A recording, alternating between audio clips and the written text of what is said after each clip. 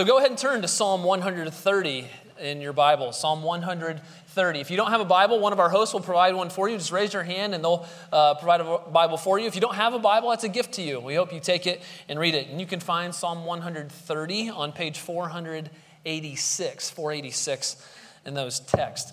As you're turning there, I want to ask a question. How do you think you would feel if you were alone on a life raft in the middle of the Pacific Ocean? Very direct question. How do you think you would feel? My guess is you'd feel alone. You'd feel lost, helpless, and driven to a measure of despair.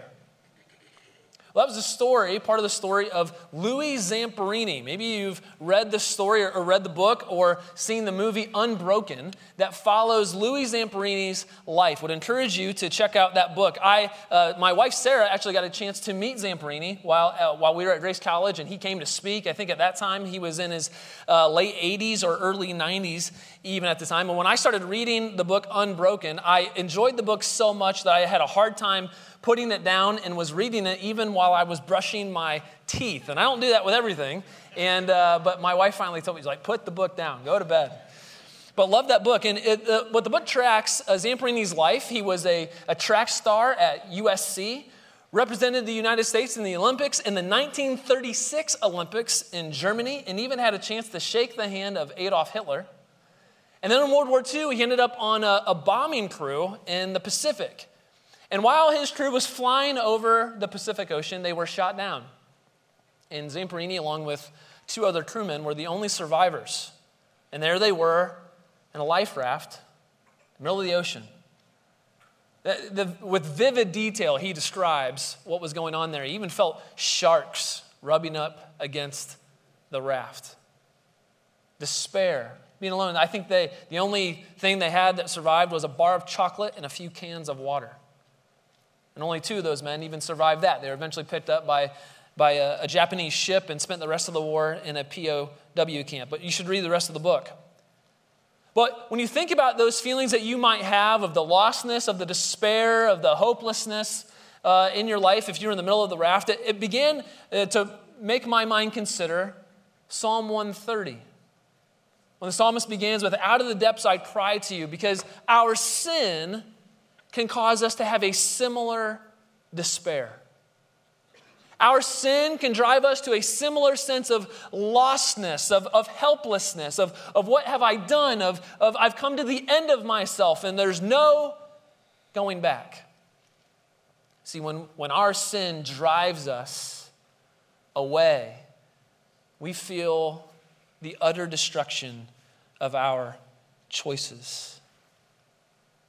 Have you ever felt that as a result of your sin? Guilt, shame, a dishonor, an embarrassment for your sin? You ever felt a sense of where you don't measure up? You can never confess that. You can never tell anybody maybe your deepest, darkest secrets, because if you were to reveal the things going on or the things that you've done, it'd be complete embarrassment. It might feel as if we're in the middle of the ocean, nothing but a life raft. No help. See, several weeks ago when we preached Psalm 44, there the psalmist cries out to God, and he recognizes that he had not sinned at all to cause his circumstances. There was no direct result. There was no reason for his suffering. And while that is certainly true, it's also true that sometimes the consequences, the destruction of our life is a direct result of sins that we've committed. Sins that lead to destruction, sins that lead to embarrassment, sins that lead to guilt and shame. And we are wrecked because of our sin. So in Psalm 130, the psalmist models a type of prayer of confession in light of his sin. If you're looking there, you'll notice that Psalm 130, under it, has a subscription that says Songs of Ascent. Songs of Ascent. The Songs of Ascent are the Psalms from 120 to 134 that are a different category. These were songs that people would sing on their journey to Jerusalem for various festivals or sacrifices. Think of something like Passover, where the people were going to remember of how God had delivered them in the past, how he had forgiven their sin through the blood of the Lamb. He had passed over the door in Egypt. He had redeemed them and brought them out of the land and brought them into right relationships. So they would sing these psalms, Psalms 120 through 134, to remind them of their state and the goodness of God. These psalms were a type of pilgrimage playlist that they would sing on their way to Jerusalem. And they would sing these year after year after year to remind themselves of their sinful state, the holiness of God, and the goodness of being forgiven in him. Lorraine Smith is going to come and read Psalm 130 for us this morning. Many of you might know Lorraine. She and her husband Eric have been on our staff in various capacities for a little while, and they both serve as deacons. Lorraine oversees our resource center and is a great host for our church. So if you would please stand as Lorraine reads for us Psalm 130.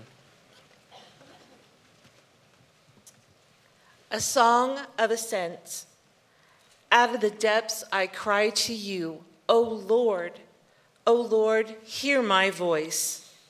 Let your ears be attentive, and the voice of my pleas for mercy. If you, O Lord, should mark iniquities, O Lord, who could stand? But with you there is forgiveness, that you may be feared. I wait for the Lord, my soul waits, and in his word I hope, and my soul waits for the Lord. More than watchmen for the morning, more than watchmen for the morning. O Israel, hope in the Lord, for with the Lord there is steadfast love, and with him is plentiful redemption, and he will redeem Israel from all his iniquities. Here ends the reading of God's word. You may be seated. So I hope just in reading this psalm that we resonate with it immediately. Maybe you felt the depths of your sin. You've experienced the embarrassment of your decisions. You've been found out, whether by the broader public or even just some of your closest friends and family, of some of the things that you were keeping hidden. And oftentimes when we feel the weight of our depravity, it leads us to a type of depression where we don't even want to get out of bed. We can barely lift our head off the pillow when we feel so overwhelmed. And for any of us who have or are or will have those feelings of the depths of our depravity today, this psalm has one big idea. Cry out to the Lord. In your sin, cry out to the Lord. And we'll see throughout this, the reason that we cry out is because in the Lord there is forgiveness. But in your sin, cry out to the Lord. This song has 4 stanzas, 4 verses that really build off one another. There's kind of a logical flow. First, we see that the psalmist cries out in his sin. Then he worships the Lord in light of his forgiveness. And then he waits on the Lord for the fulfillment of all of his promises. And then he hopes in the Lord and invites others to hope in the Lord as well. So we'll follow all 4 of those verses. So the first verse, cry out to the Lord from the depths of your sin. Cry out to the Lord from the depths of your sin. Verse 1 tells us exactly what we are supposed to do when we've been found out. When we find ourselves and we recognize our sin before God, when we've hit rock bottom, we see this. Verse 1, out of the depths I cry to you. Out of the depths of his despair, out of the utterness of his depravity, he cries out to God, "Oh Lord, hear my voice. Let your ears be attentive to the voice of my pleas for mercy." See, the psalmist offers nothing but his cry here. He doesn't excuse. He doesn't explain away. He simply cries out.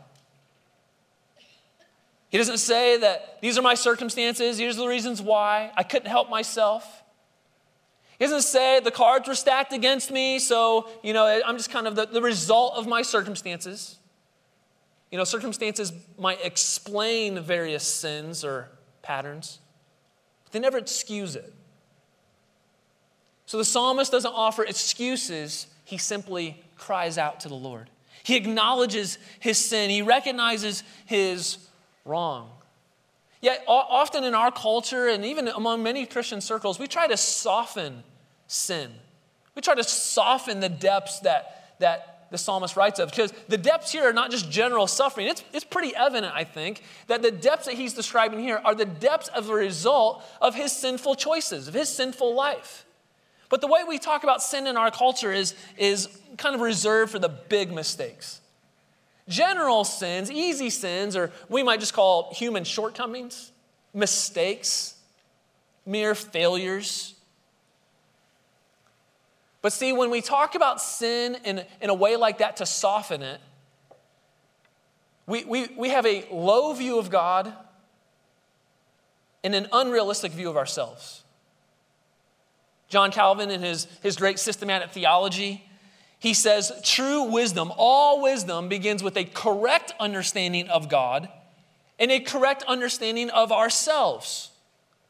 So first we need a proper view of God. What is your view of God? Who do you understand him to be? Because it's only in understanding his glory, his character, that we can have a right view of our sin. See, we likely have a low view of sin because we have a low view of God. More than we might admit, we might be tempted to treat God as a type of grandfather in the sky. Grandparents might be annoyed with the behavior of their grandchildren, but they might be annoyed, but they may not deal with it in a complete disciplinary way. Many of you grandparents have often said one of the glories about being a grandparent is hosting your grandkids for a period of time, enjoying time with them, and then doing what? Sending them home. It didn't take long to have that. And from a discipline standpoint, again, grandparents, you might try to channel it, but you're going to kind of leave a lot of the disciplinary actions to the parents at home. So sometimes if our view of God is that he's nothing other than a grandparent who's moderately annoyed with our behavior, but he won't really deal with it, well, then we have a very low view of God. We have a very low view of his character and his holiness. We need to have an experience like Isaiah had in Isaiah 6. Many of you might know this, and we can't quote this text too often. Isaiah writes, in the year that King Uzziah died, I saw the Lord sitting upon the throne, high and lifted up, and the train of his robe filled the temple. Above him stood 2 seraphim. Each had 6 wings. With 2 he covered his face, and with 2 he covered his feet, and with 2 he flew. And one called to another and said, Holy, holy, holy is the Lord of hosts. The whole earth is full of his glory, and the foundations of the threshold shook at the voice of him who called, and the house was filled with smoke. And I said, Woe is me! For I am lost, and I am a man of unclean lips, and I dwell amidst the people of unclean lips. For my eyes have seen the King, the Lord of hosts. See, Isaiah had beheld the Lord, and he was overwhelmed because of his sin. Isaiah's high view of God caused a humble view of himself. We have a similar scene in Revelation chapter 1 where John sees the Lord, and John writes, when I saw him, I fell at his feet as though dead. Another scene in the Gospels is when Jesus calls Peter to be one of his disciples. Peter, through a set of circumstances, recognizes that there's something about Jesus, that he is either God or he's a man of God, and Peter falls at his feet. He says, Depart from me, for I am a sinful man, O Lord. All wisdom begins with a right view of God, and part of the reason we have a low view of sin is because we have a misunderstanding, a wrong view of God. Brothers and sisters, who is God? Do you see him as amazingly glorious, magnificently holy, gloriously good? Because a right understanding of God is how we have a right understanding of ourselves. And Calvin says that's the second way to have true wisdom, a proper view of ourselves. The psalmist is in the depths because of his sin. He recognizes that his sin separates him from a holy God. And all sin drives us from the presence of God. And this is true ever since the first sin. In Genesis chapter 3, we see, in Genesis 1 and 2, we see that God created Adam and Eve perfectly good to have a relationship with God. But on their own, they rebelled against God and made themselves out to be God. And they went their own way. They charted their own path, and that led to terrible, destructive consequences. After their sin, Genesis 3 says that God came to walk with the man and the woman in the cool of the day. And the next sentence, for me, is one of the most devastating sentences in all the Bible. It says this: "And the man and his wife hid themselves from the presence of the Lord God." God comes to walk with Adam and Eve, but because of their sin, they reject his presence and hide from him. See, friends, sinful nature is not just mere mistakes, shortcomings. It's offenses before a holy God in thought, word, and deed. Everything to the innermost parts of our motivations and actions. It drives us away from God. We hide from God because of our sin. Are you hiding today from the Lord? See, so when the psalmist sings, "Out of the depths I cry to you," he recognizes who God is and who he is. He has nothing to offer the Lord. He has a right understanding of the holiness of God and the sinfulness of his own life. So he cries to the Lord from the depths. "Lord, hear my pleas for mercy." Jonah prays a similar prayer from the belly of the fish. Rather than walking with God, he ran away from God and he tried to find deliverance, and he ended up in the ocean. And he says, I called to you out of my distress." And you may feel like you're running from God or hiding from him and be reluctant to want to confess the deepest, darkest sins that only you and the Lord know about.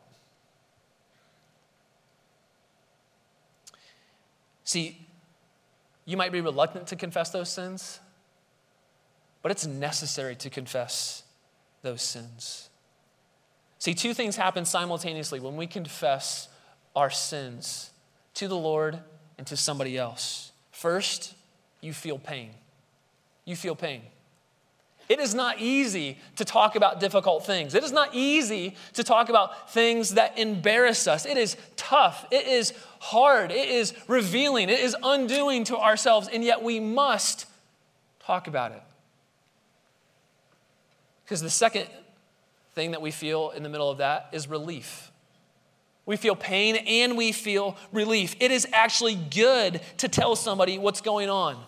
When we bring sin to the light, there is a sense of finally somebody else knows. Part of the challenge of our sin is the act of hiding it. See, nobody wants to go under the surgeon's scalpel.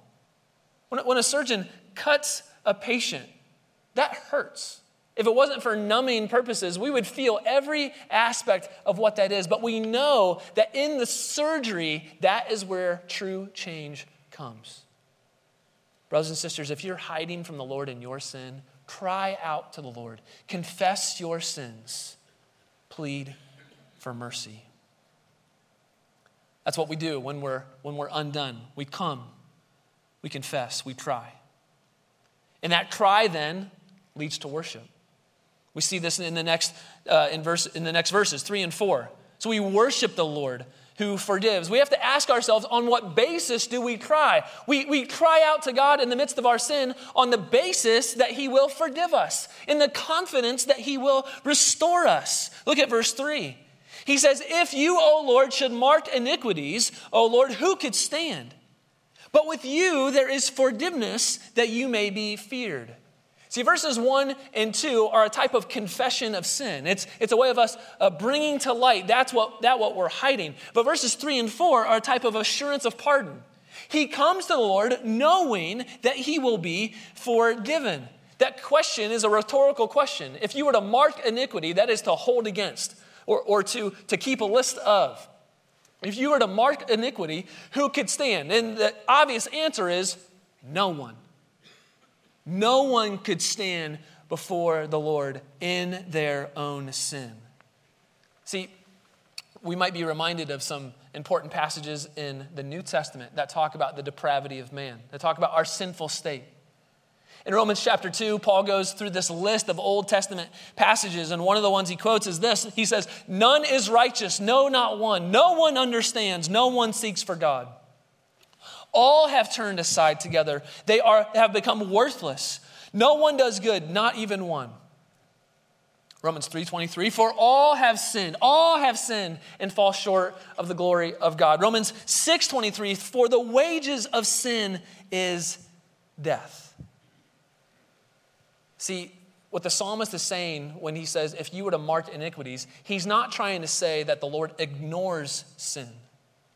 He's not trying to say that the Lord isn't aware of sin or he just simply passes over it, no big deal. On our family vacation recently, one of our family members thought it would be a good idea to put together a game called Who Said It?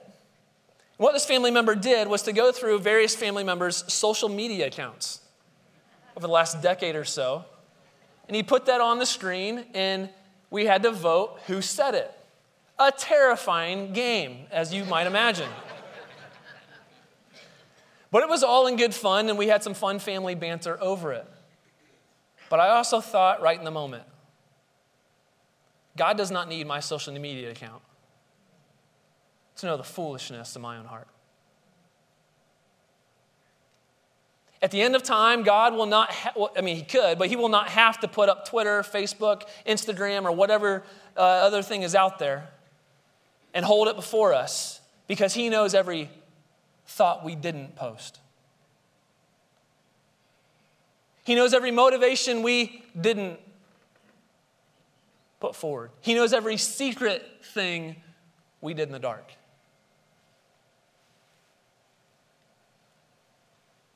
So who could stand before God if he were to mark iniquity? No one.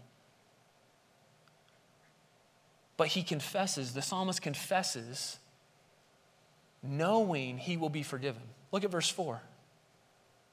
If you could stand, no one, or if you were to mark iniquity, no one could stand. But with you there is forgiveness that you may be feared. See, God does not ignore sin. He does not overlook sin. He deals with sin. He forgives the repentant sinner. On what basis, though? On what basis? He deals with sin. He forgives the repentant sinner, the one who turns from their sin, through the basis of a sacrifice. Through the basis of a sacrifice. See, throughout history, the genuine people of God have expressed their faith in him through sacrifices and through cleansing. The people brought sacrifices through the temple system so that wrath would come on the sacrifice and not on the sinner. So the psalmist could confess his sin and know that he would be forgiven because his offering would be put before the Lord. It would go on the sacrifice.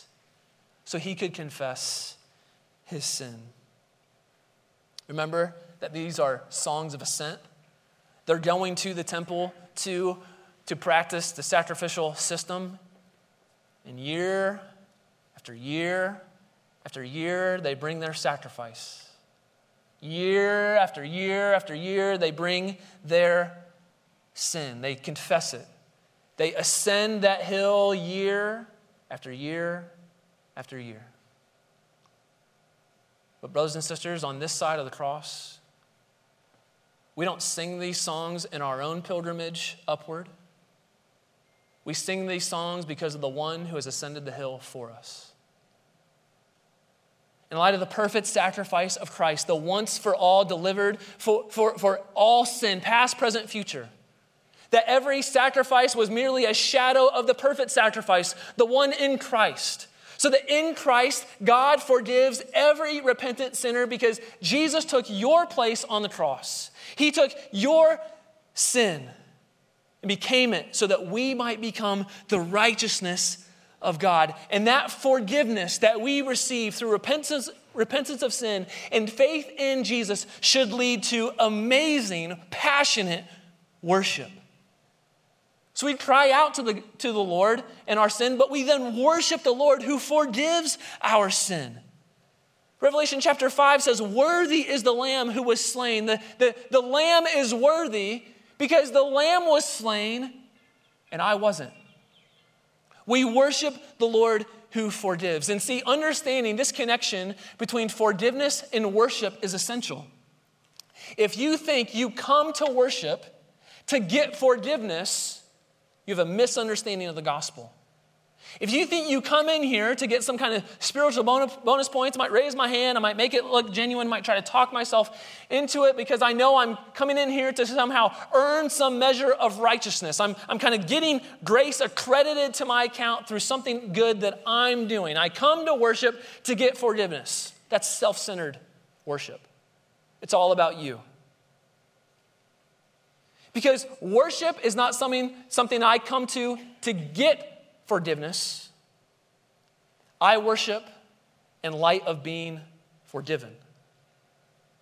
Being forgiven in Christ is what leads to worship. See, the gospel is not what you have done for God. It is what God has done for you. And that leads to awe-inspiring, passionate worship and devotion. All throughout the Bible, true worshipers have always responded to God's salvation to give thanks.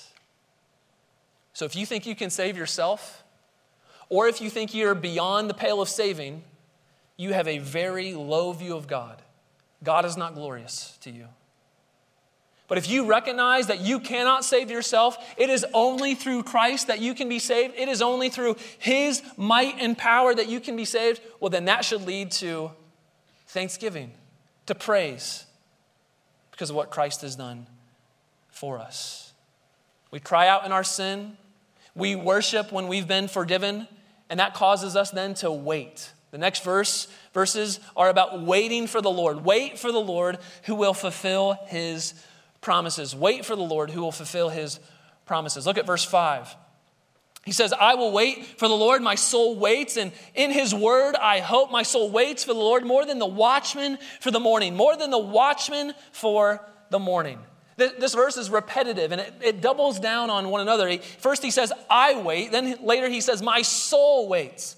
His innermost being is waiting on the Lord. Now we need to ask, what's he waiting on? Well, the psalmist could be waiting on a measure of a declaration of forgiveness that he might receive from the priest or the prophet there at the temple, but that seems unlikely because he's so confident that he will be forgiven upon his confession. What seems more likely is that he's waiting on the fulfillment of all of God's promises. He gets a taste of redemption through his confession and faith, and now he wants the fulfillment of the whole thing. We talk often about the already and not yet themes that are in the scripture, that there's a sense of which that things are true now, that we are saved now, and yet we're awaiting a complete and full salvation. Romans 8:30 gives us this golden chain of redemption where we see things both past, present, and future. And it says this, and those whom He predestined, that is something that took place in the past, He also called. And those whom He called, He also justified. That's in the moment. And those whom He justified, He also glorified. That's in the future. And for those of us who trust in Christ, who have been saved from their sins, we often want the whole thing now. And yet we wait. The psalmist says, more than the watchman for the morning. See, that watchman there, the watchman had a very important job. You know, in ancient societies prior to things like sonar or some kind of detector that would detect an enemy coming, the watchman would have been the one who stayed awake all night to make sure that there was no invading force on the city. And he would have had to sound the alarm if there was some kind of enemy who was coming. So the watchman longs for the morning. Why? Because there's peace. The watchman longs for the morning because he knows that there's not going to be battle tonight, not on my watch. Just imagine that watchman on the city gate, on the top of the city, and he starts to see just the smallest glimmer of dawn. And in his mind, he's going, oh, peace, security. And see, with eager expectation, God's people wait the redemption of all of our souls, the complete and total salvation. We wait for the Lord who fulfills his promises. Just this week in our sermon prep meeting, a lot of us get together on Wednesdays. So me and other staff or some of our elders or people that we invite in, we come and talk about the text on Wednesday mornings. It's my favorite meeting of the week. And in this meeting, one of our elders who was part of that, who's familiar with the fire department, he had a story. He said there was a rookie firefighter. And he came, it was his first night there in the house, and he put his pajamas on before bedtime. And the captain said, "What are you doing?" He says, "I'm going to bed, got my PJs on." The captain said, "Look around at everybody else here." He says, "Everybody else will sleep in their uniform tonight, some even with their boots on, so that when the alarm sounds, they're ready." Friend, are you tempted to put your PJs on right now? You said, "I've waited long enough for the fulfillment of Christ's kingdom. Could it come now?" See, with solidarity with the psalmist, we long for the morning. We long for the day of redemption. We long for the day of renewal like the watchman longs for the morning. So friend, don't give up. Sleep with your uniform on. Be prepared. Know that one day God will fulfill all of his promises. You might feel as if right now, I've been walking with Jesus for a long time. I should be more mature. I should sin less. There's a day coming, brothers and sisters, when you no longer even need to repent of your sin. There'll be no need of confession because in that glorified state, we will be perfect before the Lord, clothed in his righteousness. Long for that day, await that day with patience. So we cry out in our sin, we worship when we've been forgiven, we wait for the Lord to fulfill all of his promises, and then finally we hope, and we invite others to hope along with us. We hope in the Lord who will redeem in full. The psalmist moves from this personal prayer of repentance to a corporate invitation of trust. He says, "O Israel, hope in the Lord." That is to trust, to believe, to have faith. "For with the Lord is steadfast love, and with him is plentiful redemption. He will redeem Israel from all his iniquities." See, it only makes sense that those who have been forgiven would declare to others how to be forgiven as well. The old adage is that evangelism is merely one beggar telling another beggar where to find bread. See, I'm reminded of the story of the Samaritan woman. The Samaritan woman in John 4 comes in the middle of the day to get water. Jesus begins to talk with her, and over the course of this conversation, Jesus tells her that he knows that she's not lived a perfect life, that she's had many husbands, that she's lived a licentious life, an immoral life. And the woman is undone. She doesn't respond in two ways. She doesn't respond first with excusing. She doesn't say, "Well, I've just lived a difficult life. I couldn't help myself." She also doesn't respond with complete despair, like running away from the presence of the Lord. No, she goes and she tells. In John 4, she says, "Come and see the man who told me everything I've ever done." In a later verse in John 4, it says, "Many Samaritans believed because of the woman's testimony." Let me talk first to Christians. Christian friend, does your evangelism come out of the joy of knowing that you're forgiven? Or is it something that you merely add on to life? See, for us to have a culture of evangelism in our church where we just share the gospel naturally with people that we come into contact with, we have to treasure the gospel. We have to know that we've been forgiven. We have to be willing to say, "I'm not necessarily better than you, I'm not necessarily, I don't have all these things together. We can't be necessarily judgmental against the culture. We have to be willing to say, I've been forgiven in Christ. This is who I was. This is who Christ has made me. This is the glory of knowing him. And we declare it for others. In 1 Timothy chapter 1, Paul says, but I receive mercy so that in me as the foremost of sinners, Christ might display his perfect patience. So that in me as the foremost, God might be glorified. Do you see yourself still as the foremost of sinners? Not that God hasn't transformed you, not that God hasn't changed you, but that you've never moved on from the gospel of Jesus, that your hope is in Christ who redeems in full, and we share in light of that good news. Now to those who might be listening or those who are here and have not yet responded to the offer of the gospel. Maybe you're so convicted over your sin that you feel like Jesus would never accept you. But look at these final verses. With him, with the Lord, there is plentiful redemption.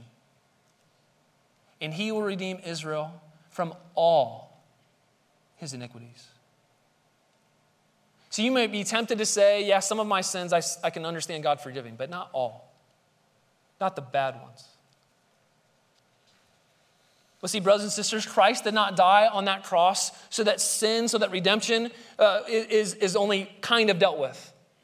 That forgiveness is only a little bit available, and therefore it has to be rationed out little by little in bits and pieces. So there's some sins that Christ's blood covers, and there's other sins Christ's blood doesn't. Christ's blood covers every and all sin, even the ones that you're so embarrassed to not mention to your closest friend. With him there is plentiful redemption if you would just but come. The invitation is to hope in the Lord who redeems not in partial but in full. For there is plentiful redemption. In your sin, cry out to God. Worship him. Wait for him. Hope in him. Let's pray. Heavenly Father, we recognize that you are matchless, glorious, wonderful. We pray, God, that you would elevate our view of you, that we might behold your glory in a capacity that would overwhelm us and humble us. We pray, Lord, that you would draw us to repentance, that we might experience a reconciled relationship with you, that we would never move on from the glory that is in the good news of the gospel, to know that we have been forgiven not because of what we have done, because we could never stand if you would mark our sin, but upon our trust in you and because of what you have done for us in Christ to receive us, to reconcile us, and to make us new. For there we know that with the Lord is steadfast love. God, I pray that you would make us the kind of people who enjoy you because you have been so merciful and kind and loving. That we might cry out, never run away, but always run toward you because you will redeem us of all our iniquities. In Christ's name, amen.